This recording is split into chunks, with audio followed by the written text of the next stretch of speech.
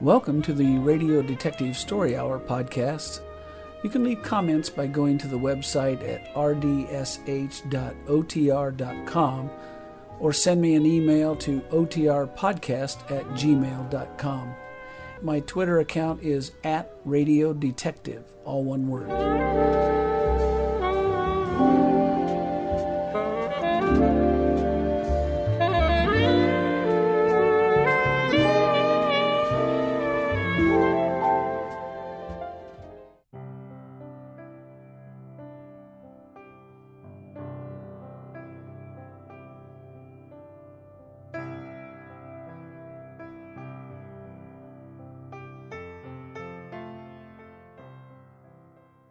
Prior to and after the commercialization of radio, many people found entertainment in the many magazines and pulps which were ubiquitous at that time.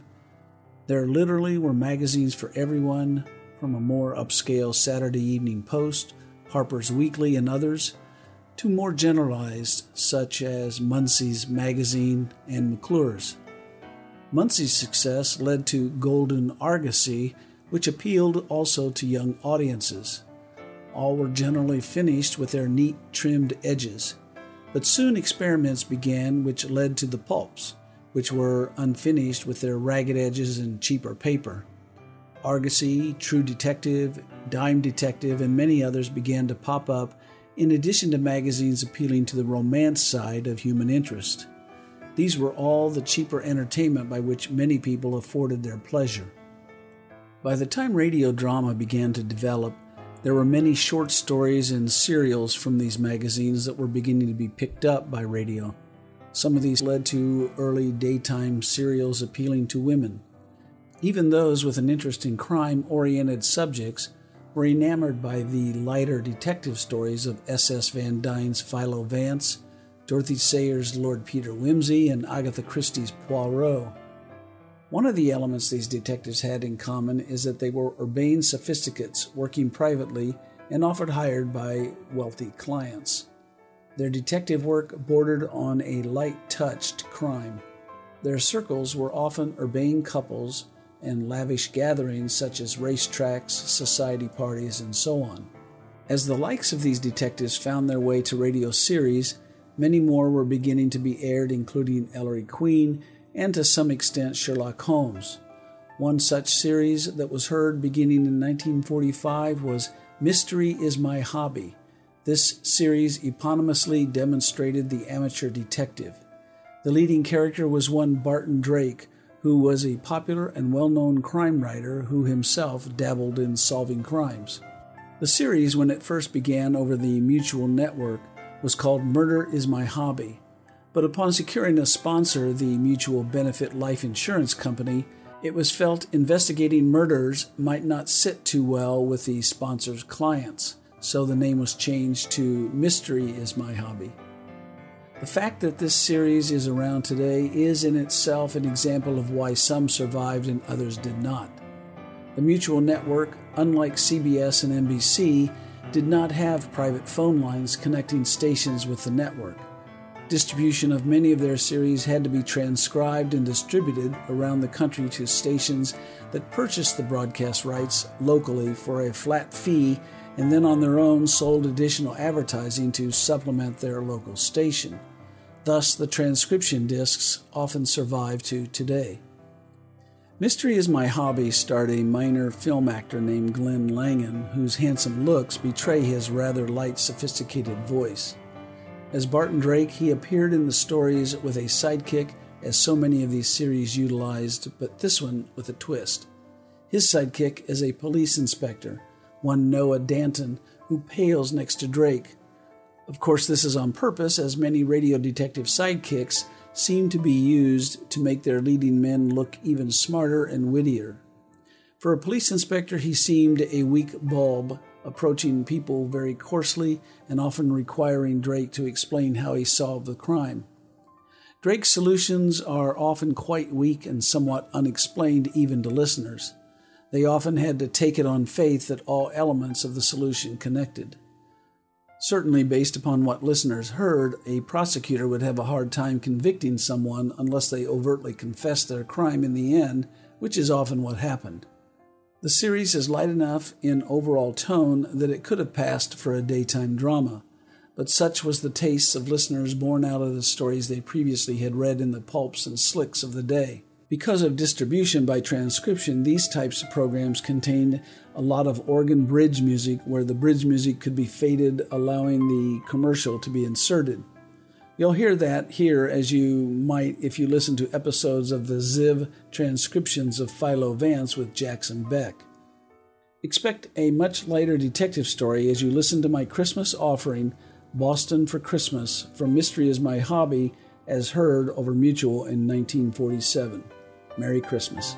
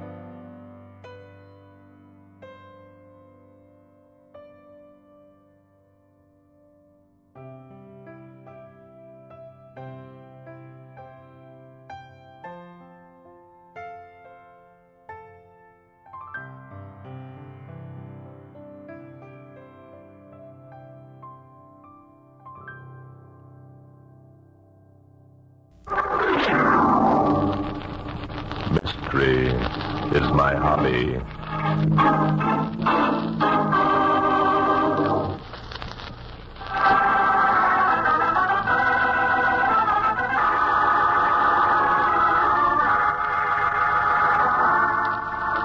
Today's story took place a year ago this Christmas Eve.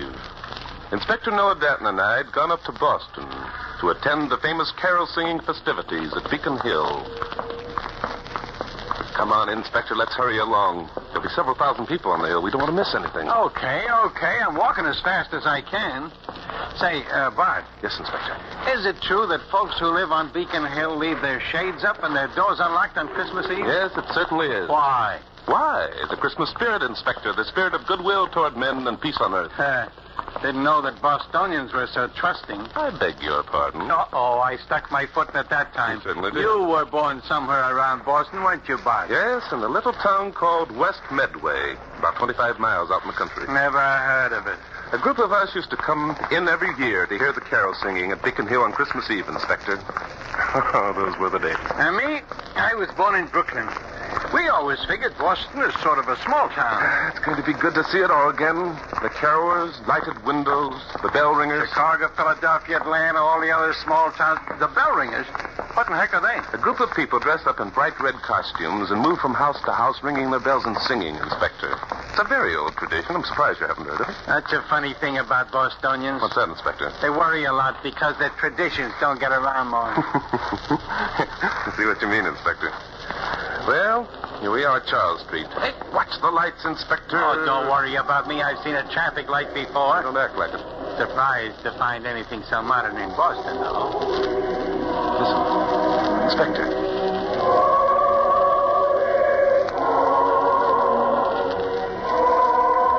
Yeah, it's kind of pretty, isn't it? Isn't it? I think they're up near Louisburg Square. I don't hear any bells. Can I see you a minute? Hey, that kid's talking to you, Bart. Oh, hello, Sonny. What's in your mind? Are you Barton Drake? Must be somebody from West Medway. Yes, I'm Barton Drake. How did you know? Well, I read a lot of your books, Mr. Drake, and your picture was in the paper this morning. They told me that you were going up to the carol singing tonight. So, being a detective yourself, you trailed us, eh, Sonny? Oh, no, sir. I figured you'd come along this way. I've been waiting here since 5 o'clock. 5 o'clock? Say, Bub, you must be frozen stiff. Oh, no, sir. I'm not very cold. Anyway, it won't matter if Mr. Drake will help us. Help who, Sonny? What's wrong? Well, it's my sister and Dad. And me. Well, all three of you, eh? What's your name, Sonny? And what's the trouble? I'm Jimmy Christian, and, well, my dad, he's in trouble. Bad trouble, Mr. Drake. Well, tell me about it, Jimmy. Well, my dad... Well, you see, my dad... Yes, go on. Dad, he murdered a man last night. Jumping Judas, Bub, your dad is in a jam. Well, he didn't really do it. I know he didn't. My dad couldn't hurt anybody. He's the most wonderful man that ever lived. He just wouldn't hurt anybody. I'm sure he wouldn't, Jimmy. Inspector, suppose we stepped over to that drugstore in the corner and order up some hot chocolates, I'm sure our young friend will find it easier to talk if we get in out of the cold. Yeah, it's a good idea. I always say hot chocolate is just the thing to bolster up a man's spirits.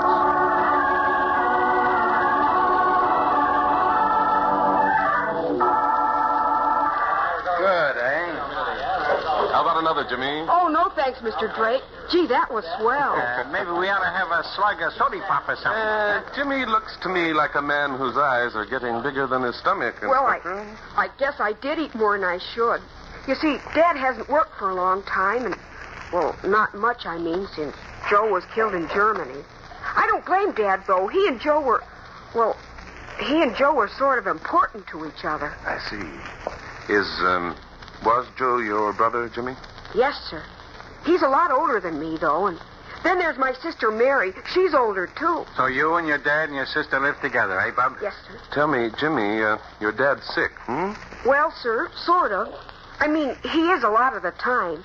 You see, after he heard about Joe, well, you see, Dad's got some friends that he meets at a place called Harry's Bar. And... So that's it. Inspector. Huh? All right, Jimmy. Now, you tell us what happened last night. Well, sir, Dad was with some of his friends until kind of late, and then he started home alone. At the corner of Beacon and Gloucester Street, there was a man... Someone jumped him, eh? Yes, sir, that's it. And I guess they had a pretty terrific fight. And your dad killed the other man, Jimmy? I guess so. It was in the papers this morning. What was in the papers? That a man was found on Beacon Street near Gloucester, and he was pretty well cut up, too. Police figure he was hit by an automobile. Do they know who the man was, Jimmy? No, sir. They hadn't found out this morning, anyway. And nobody knows that your dad was in the neighborhood except you and your sister? Huh? No, sir. Well, then, for crying out loud. But your dad is quite sure that the dead man is the one he had the fight with. Oh, yes, sir. He says he's committed murder and he's going to give himself up to the police. He says that's what Joe would want him to do. He says he could never live in peace having a murder on his mind. It's too bad all murderers don't feel that way. I could retire. Jimmy, has your dad been to the police yet? No, sir. Mary and I made him promise he'd wait till after Christmas. We know he didn't do it, sir. Well, Dad just couldn't kill anybody. And then you read in the papers about Barton Drake. Oh, I read about you, too, Inspector Danton. Is that a fact? Well. What did it say, huh? Was my picture in the paper, too? You know very well it was, Inspector. You bought at least a dozen copies. Oh, now, Bart, let the boy talk if he wants You to. can ask him to tell you all about this later, but right now we've got more important things to talk with Jimmy about. Do you mean you'll help Dad, Mr. Drake? Oh, boy, Now, wait a minute, Jimmy. Let's not jump to conclusions. Perhaps we can't help at all, but I think we can go out and have a talk with your dad.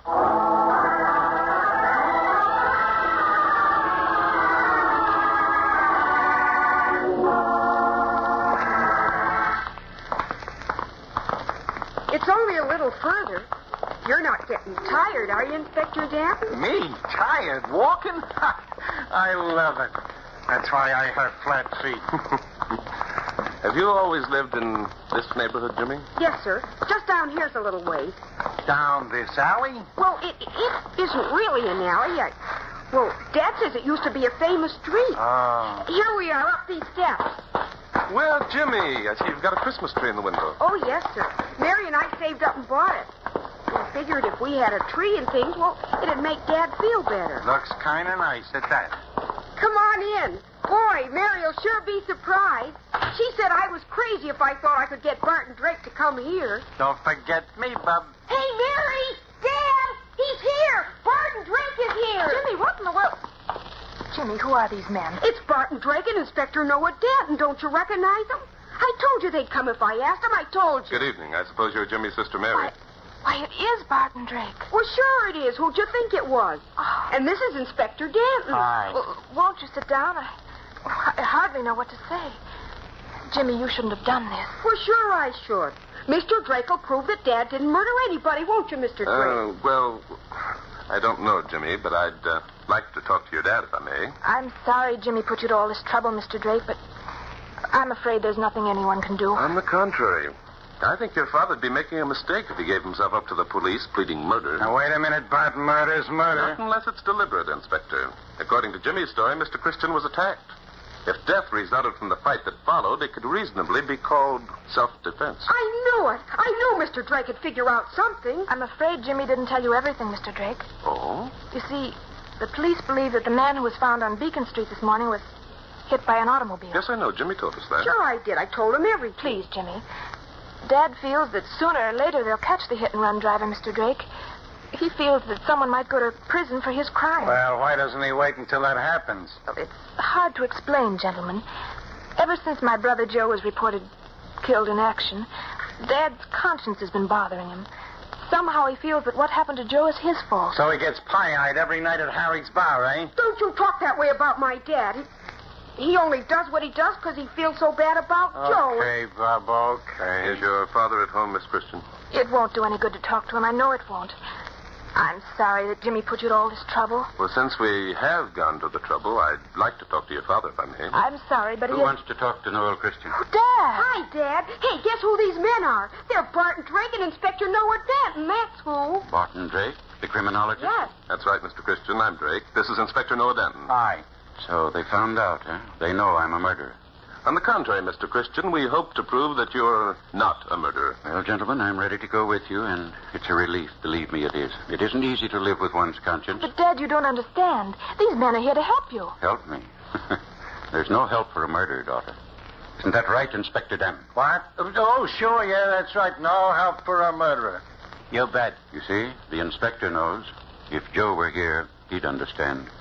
Joe was my son, gentlemen.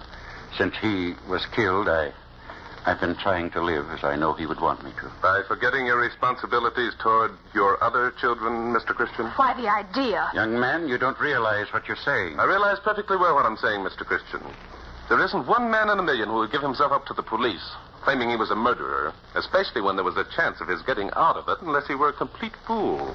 I don't think you're a fool, Mr. Christian. Hey, you can't talk to my dad like that. I wish now I'd never even Jimmy. asked you. Mr. Drake, I think you'd better leave. Very well, Miss Christian. No, wait. Yes? Your words interest me, Mr. Drake. You say I'm not a fool. Why, then, do you think I'm giving myself up to the police? I think you're affecting a pose, Mr. Christian. A pose? Yes. Please understand, this is only a theory of mine. Frankly, the moment I saw you, I lost interest in what first appeared to be an interesting case. Go on, please. I can sympathize with your grief over the loss of your son, Joe, but I cannot sympathize with the cowardly way you have thrust the burden of your grief on your two other children. What do you mean? Just this. You attempted to drown your grief in drink. Possibly you lost your job as a result. You were forced to move into this squalid neighborhood. Then you became ashamed of your weakness, and pride forced you to use Joe as your excuse. Is that all? Well, Mr. Christian, that's only a beginning. You felt that sooner or later, Mary and Jimmy would begin to question this grief of yours. So last night, you were attacked. This morning, there was an account in the papers of a body being found near the spot where you'd been set upon. And so? And so you saw an opportunity to make a hero of yourself by pretending your grief over Joe's loss was forcing you to give yourself up as a murderer. You don't think I am a murderer, then? Nor do you, Mr. Christian. You feel confident in your mind that the police will laugh at your confession. On the other hand, you will have gained the adulation of your son and daughter, who will continue to worship and support you. That's a pretty harsh accusation, Drake. Yes, the truth is most always harsh, Christian. You're a weakling and a coward, man. Your only salvation lies in yourself, not in... What's that? I'll go, Dad. It's a policeman. That's right, my boy. A policeman looking for a Mr. Noel Christian. Oh, no. I'm Christian. What do you want? It is a pity what I wanted this Christmas Eve, Mr. Christian. Well, go on. Speak up. What is it? Well, sir, it seems, Mr. Christian, there was a barroom brawl at Harry's bar last night. You were there, were you not, Mr. Christian? Well? And it seems you punched the nose of a gentleman named Charlie Augustus, Mr. Christian. He deserved it? Oh, I have no doubt but that he did, sir. But tell me, did he deserve being murdered now? Murdered? Yes, sir. On Bacon Street near Gloucester, his body was found.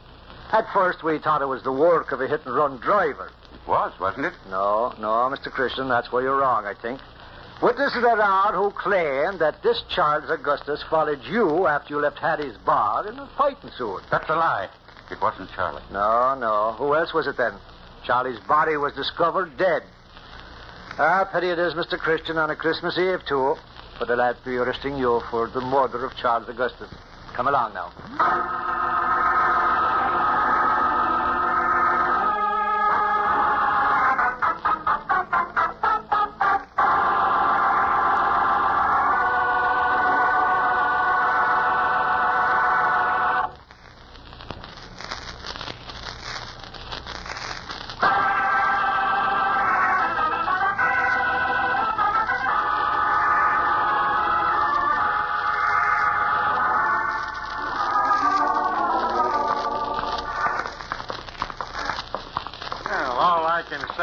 But this is a heck of a way to spend Christmas. Sorry, Inspector.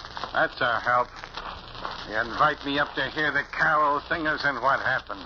You tell me that on Christmas Day we'll go out to your old hometown. And what Inspector, happens? if you prefer to return to New York, there are trains leaving the South Station every hour. Oh, yeah? Oh, yeah. Huh. Well, Inspector? What do you mean, well, Inspector? Are you returning to New York, or are you sticking on the job? Sticking on it. You're a cute kid. Ha, ha, ha. Inspector, you're terrific. I knew you wouldn't desert me. Oh, you did? Yeah. Well, don't think for a minute that I'm giving in. Don't think Oh, that of course not, Inspector. Well, here we are. Here we are where? Harry's bar. Come on, let's go in. I don't know what you expect to find in here. Well, the joint's empty anyhow. Yes, I see it is. However, since the door was unlocked, Here's someone. Oh, morning, gents. Merry Christmas. What'll it be? Good morning. Nothing to drink, thanks. Are you, Harry? Yeah, I'm Harry. How'd you know? I never seen you before. Wait a minute. You do look kind of familiar. The guy must read the papers. I'm Barton Drake, Harry. This is Inspector Noah Danton. Hi. Hi. Drake, huh? Oh, sure, I remember. Now your picture was in the Herald the other day. Oh, mine was there, too. Was it? Yeah. I didn't see it. Huh. We're investigating a murder, Harry, and we thought that perhaps you could help us. A murder, huh? Who got that name? A man named Charles Augustus. Do you know him? Charlie? Oh, I'll say I do. He was a troublemaker, always starting fights. Couldn't hold his leg. Who knocked him off? We don't know yet, Harry. I understand there was a fight here 2 nights ago. I'll say there was a beaut. Yeah. There's most always a fight when Charlie's around. Well, and what started this fight, Harry? Well, I don't know. Charlie made a crack about no Christian's kid, Joe, the one that got killed overseas. Mm-hmm. Some of the boys took exceptions to it and jumped him. Some of the boys. Wasn't Christian here? Sure, he was here, but he didn't do nothing. He was swacked. Oh, he was? Okay. Yeah. Anyone get hurt? What? No more than usual. Charlie got cut up a little, I guess. I only let him fight 3 or 4 minutes. Charlie's kind of sickly and can't take too much of that pummeling. Well, what happened after the fight? Nothing. Charlie got sick to his stomach and went outside and didn't come back. And what time did Noel Christian start for home? Oh, I'd say it was about 11 o'clock, I guess. Mm-hmm. He was pretty well plastered. Do you happen to know where the Christians live, Harry? I ought to. I've walked Noel home enough times. And how does Christian get home when you don't walk him? Well, he's got a system. He goes straight down Gloucester, crosses Beacon, and keeps on to the river. Yeah? The river's sort of a landmark for him, see? So he keeps it in sight till he comes to the Esplanade Shell, then he goes up and across Charles. He's never missed yet. Well, 2 nights ago he missed. He wasn't so drunk. Inspector. What's the matter? What did I do? Hey, wait a minute. Wait a minute. You two ain't saying it was Noel that knocked off Charlie, are you? That's a hot one. Noel wouldn't hurt a flea. Everyone knows that. Look, you don't think that Noel really murdered Charlie, do you? No, Harry, as a matter of fact, we don't. In fact, we're sure he didn't. Come along, Inspector. We're going to have a talk with Officer Clancy.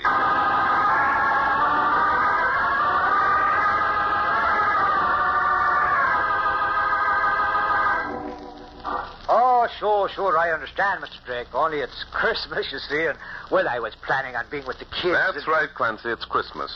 And no Christian is spending the day in jail for a crime he didn't commit. No, just a minute, Mr. Drake, just a minute.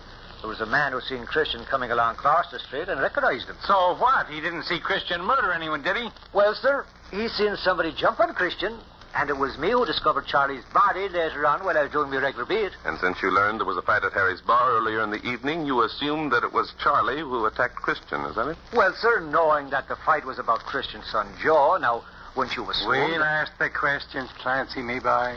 Clancy, in your report, you stated that you discovered Charlie's body on Beacon Street around the corner from Gloucester. Is that correct? Yeah, that's correct, sir. Would you mind coming with us and pointing out the identical spot where you first saw the body? Well, sir, you see, it being Christmas and I know it's Christmas. Now, look, either you'll come along or I'll get in touch with your boss, who happens to be a friend of mine. And Well, under those circumstances, sir, I'll come.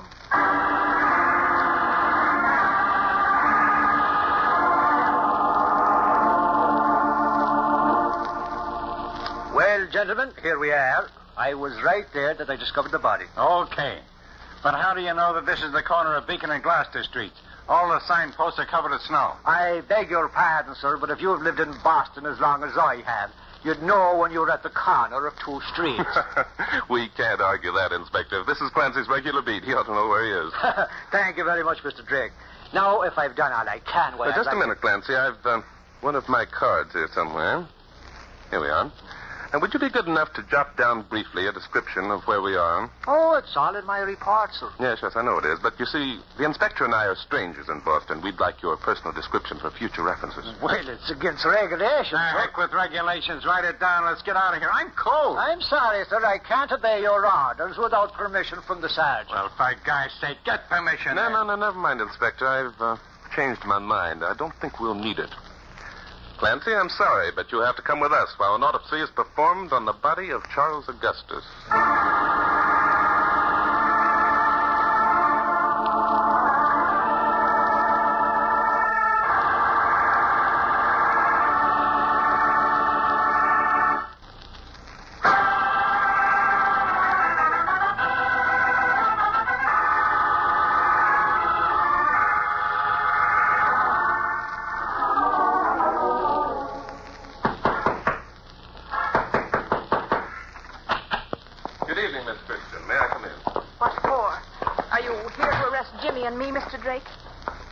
Satisfied with what you've done? I'm sorry you feel that way, Miss Christian. I assure you I'm here this time for a very different purpose.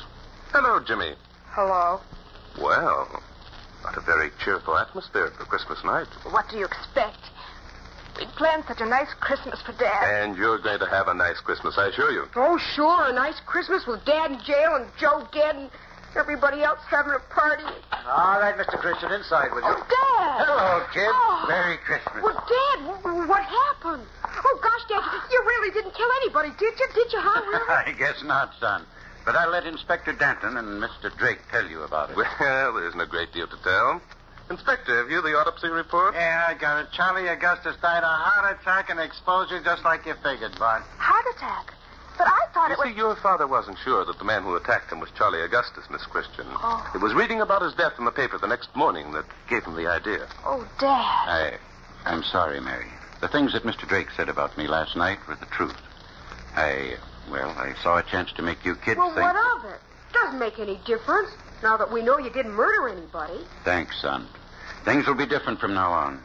Losing Joe was kind of hard to take. Yes. There's a lot of fathers in the same spot, Christian. They all find it hard to take. But somehow they do take it, and it's that sort of spirit that makes heroes out of chaps like Joe. You're right, of course. I know it now, and things will be different. Oh, Dad, it's just as though Joe were here. As though he heard you and was grinning at us and saying, "That's swell, Dad. Merry Christmas." Hey, wait a minute. How did you know it wasn't Dad who murdered Charlie Augustus, Mr. Drake? How'd you find out them things? Well, it wasn't very hard, Jimmy. Harry, the owner of the bar, told us that your father didn't take part in the fight. And he also told us that Charles Augustus was sickly. So we had an autopsy performed to determine the exact nature of his death. Well, sure, but how did you know? How did you guess? Don't ask him how he guessed, Bob. Drake never guesses. Go on, Bob, tell him. No, I think I'll let Officer Clancy do the honors. How about it, Clancy? Well, now, sir, that kind of puts me in a spot. Was no fault of mine, I'll have you know. I thought it was a hit-and-run drive when I first found the body. Then my report was all handed in, and if Inspector Datton hadn't squared things with the sergeant, I'd been in a fine fix. But what happened? Why would you be in a fine fix? Well, miss, you see, it was like this. It seems that your dad there had a system of coming home. He always walked straight down Gloucester Street to the river, so he did, which was something I didn't know at the time. Come on, get to the point. Well, so you see, the signboards were covered with snow, so I couldn't see how to spell the name Gloucester. Gloucester's a stickler to spell, and, well, me being a poor speller anyways, thinking that it was the work of a hit-and-run driver, I said to myself, says I, 'twould make no difference now if I just lugged this body around the corner to Beacon Street, which is a first-class easy one to spell, says I. So that's the reason. And because the body was found on Beacon... And Dad came straight down Gloucester. Well, I'll be a whiskerless Santa Claus. Gee, holy gee, this is swell. This is the swellest Christmas we ever had. Oh, it certainly is. Listen, everybody, let's sing Christmas carols. That's the ticket. Can anyone play the piano? Can anyone play the piano? The inspector's practically a genius with the ivories. Come on, Inspector, strike up a carol for us. Now, Bob. Please, Inspector. Oh, come on, Inspector. It's Christmas. Okay, you talked me into it. What'll it be, everybody? How about Hark the Herald Angels Sing? Yeah, and it came upon the midnight clear. Children, we thought this was going to be such an unhappy Christmas. Let's sing, Oh, Come All Ye Faithful. Oh, come, all ye faithful, joyful and triumphant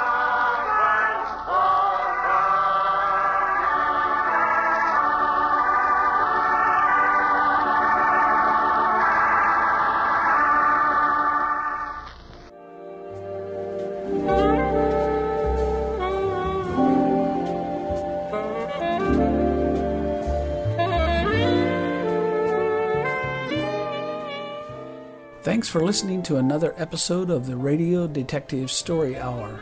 I'll be back next time with another drama of suspense.